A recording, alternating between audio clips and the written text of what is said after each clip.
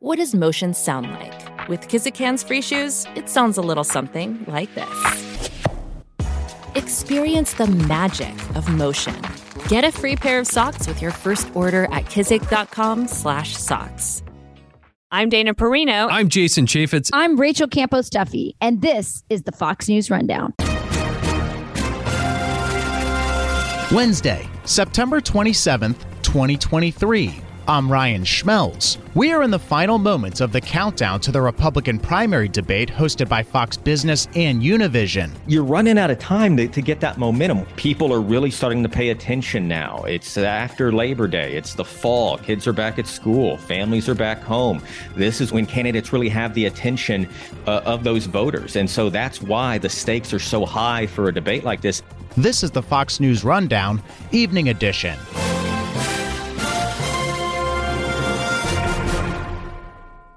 I'm Charles Payne. Listen to my Unstoppable Prosperity podcast so I can get you making money right now. Whether stocks are hitting new all-time highs or in free fall mode, opportunities abound. So why are so many potential investors still sitting on the sidelines? In a new season of my podcast, I'm going to get you in the game. After 38 years on Wall Street, I'm ready to impart some lessons and get you invested in the greatest wealth-generating machine in history. Listen anytime, everywhere at foxbusinesspodcast.com or wherever you listen to your favorite podcast.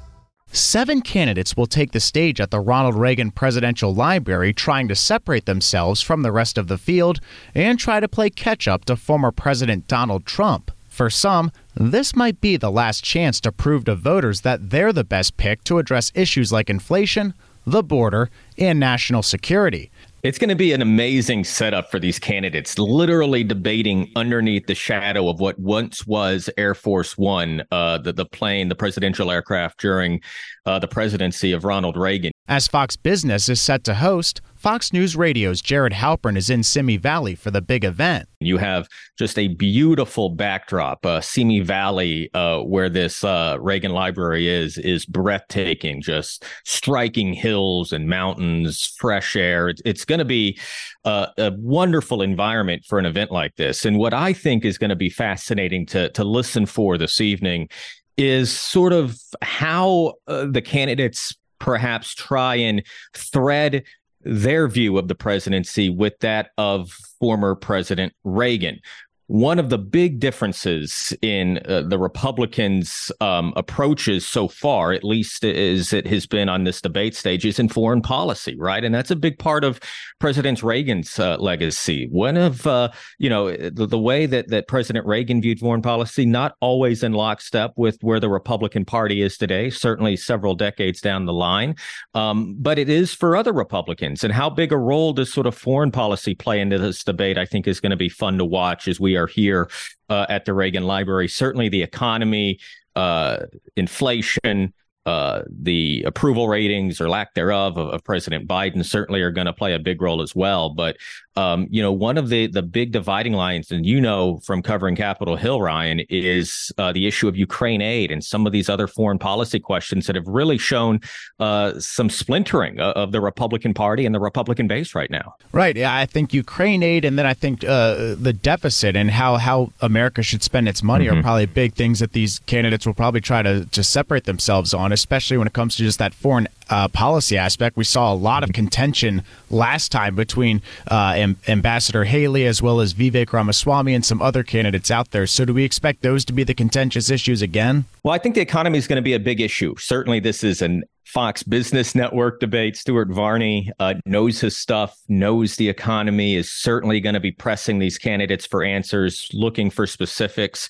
The other issue, Ryan, that I think is also going to be an important one in this debate, immigration, the border, securing the border, reforming the immigration process, immigration laws in this country, a big part as well of what you're covering day in and day out on Capitol Hill, a big part of the Republican platform as well. This is a debate that is being co-moderated by Univision. And so that's going to be a big issue, right? How do these candidates have answers for what we're seeing on the southern border, and maybe not even what we're seeing day to day on the southern border, but is there a path for more comprehensive type immigration reform. Republicans and Democratic presidents have both tried those over the last 20, 30 years with very little success. And is there a path forward perhaps on that issue that is going to come up in this debate?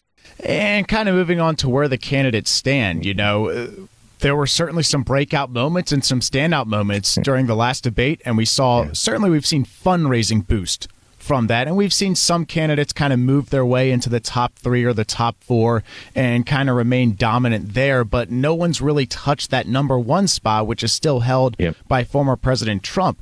What's at stake here? I think you definitely can see Haley, Ramaswamy, and DeSantis maybe building off what they did last time. But for some of the candidates below them, this might be a last chance effort. Yeah, and it gets harder and harder to start qualifying for these debates. That's the other struggle, right? These candidates, especially that are sort of near the ends here, remember that the stage is set up in a way where the highest polling candidates are center stage and then they flank out. You look at somebody like Chris Christie, you look at somebody like Mike Pence, you look at somebody like Governor Doug Burgum. Those guys that are at the end of the stage are starting to run out of avenues as it relates to polling, as it relates to fundraising, to qualify for upcoming debates, certainly to have that sustainability to run a campaign in Iowa, in New Hampshire. Not as expensive to run those campaigns as maybe some other places, but it still takes an awful lot of infrastructure. And donors are going to be looking at this early stage for that kind of sustainability. So is somebody like Mike Pence, is somebody like Chris Christie, or even a Doug Burgum able to kind of make that case that they're worth a second, third look by some Republican voters who may be on the fence, may still be sort of shopping around for who that Trump alternative is? This is going to be a very big night, especially for those 3 or 4 candidates. We're speaking to Fox News Radio's Jared Halpern about tonight's Republican primary debate. More after this. Yeah, and the funny thing is, though, we did think that this field would get even thinner when we got to the second debate, but yet we only lost really one candidate who lost one. Asa Hutchinson. Asa Hutchinson's the only one who didn't qualify. But listen, it does get a little bit harder. Doug Burgum got in on the final polling of this one. We thought it was going to be 6 candidates. Burgum actually has been able to kind of self-finance his campaign in a way. Viewers of the Fox News channel have certainly seen a lot of Doug Burgum ads. He is spending money in places like Iowa and New Hampshire. He is spending money to get some national airtime. But again, that is a strategy that can only be sustainable with money coming in. And so the challenge for Doug Burgum is to going to try and boost that name recognition even more, and then give people a reason to say, yeah, let's give this guy another look, because you're all right. We thought that there was going to be a maybe significant drop in the number of candidates who qualified for this. It was only 1, but we don't know all of the rules for the third debate that we expect to happen in November, but it's going to be harder than this one. And this could be a last type of chance. Some candidates kind of rate their viability, decide whether or not to remain in the race on kind of these metrics on whether or not they're able to qualify for the debates. Once you're unable to qualify for that debate stage, it raises a lot of doubts about your viability as a candidate and whether or not you're going to be able to move forward. And if you're somebody like Nikki Haley or Ron DeSantis or Vivek Ramaswamy, who are not probably going to have much of an issue qualifying for the next debate, you're looking for consolidation. The best chance for those candidates to kind of bleed into Donald Trump's lead is to narrow the field, right? They are looking for that one-on-one matchup. And so the challenge for them tonight is going to be to kind of prove to Republican voters that they are that candidate, that they are the candidate that should be going up in sort of a one-on-one matchup or a 2 versus 1, maybe a 3-person race with Donald Trump. Because you look at the polling, Trump's lead is large, right? He's got, depending on the poll, between 40-50% of the vote. That means that there's votes out there that are not supportive of him, but those votes are going, around 6-7 other candidates. At some point, the strategy for these other candidates is going to be to try and coalesce this and see if they can build enough momentum to start knocking some folks out. Yes, and kind of based off that, we've seen the history of the second debate and what it can do. I think last time you saw 2016, Scott Walker, who was going into the whole race as a potential front runner, he was gone after debate number 2. Is this the debate where if you don't have that moment, we could start seeing people dropping out left and right? Yeah, I think it comes down to, like, if you can't build off this debate and get that type of momentum, you're running out of time to get that momentum. We're not that far removed now from the Iowa caucuses at the beginning of February, the New Hampshire primary in February. People are really starting to pay attention now. It's after Labor Day. It's the fall. Kids are back at school. Families are back home. This is when voters really when candidates really have the attention of those voters. And so that's why the stakes are so high for a debate like this. And I think it's important that you have the Fox Business Network able to press on what is time and again the most important issue to voters, the economy. It's also the issue where President Biden is most vulnerable. And so to hear these Republicans talk about the economy is probably something that adds a lot of value as they try and make the case for a general election. Why am I best suited to run up against President Biden? Because the economy is going to be the number one issue. And here's what I'm saying about inflation. And here's what I'm saying about government spending. And here's what I have a plan to boost manufacturing, or whatever their pitch is, right? The economy is going to be the number one issue, barring some unforeseen development in the presidential race next year. This is a debate that probably is going to spend a large part of its time trying to nail down some specifics on economic and fiscal policy. All right, Jared. And is there anything else that you're looking out for, a specific issue that you're following that we need to be on our radars?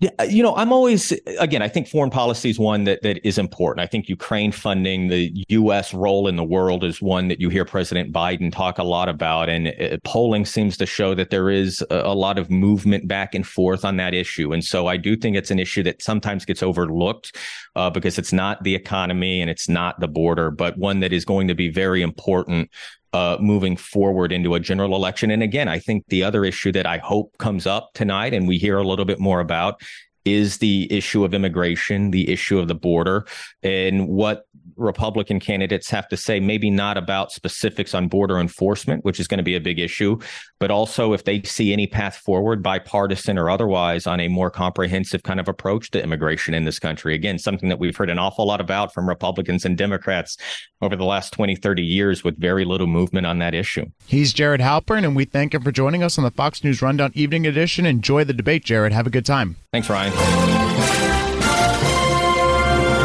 You've been listening to the Fox News Rundown. And now, stay up to date by subscribing to this podcast at foxnewspodcasts.com. Listen ad-free on Fox News Podcasts Plus on Apple Podcasts. And Prime members can listen to the show ad-free on Amazon Music. And for up-to-the-minute news, go to foxnews.com. I'm Guy Benson. Join me weekdays at 3 p.m. Eastern as we break down the biggest stories of the day with some of the biggest newsmakers and guests. Listen live on the Fox News app or get the free podcast at GuyBensonShow.com.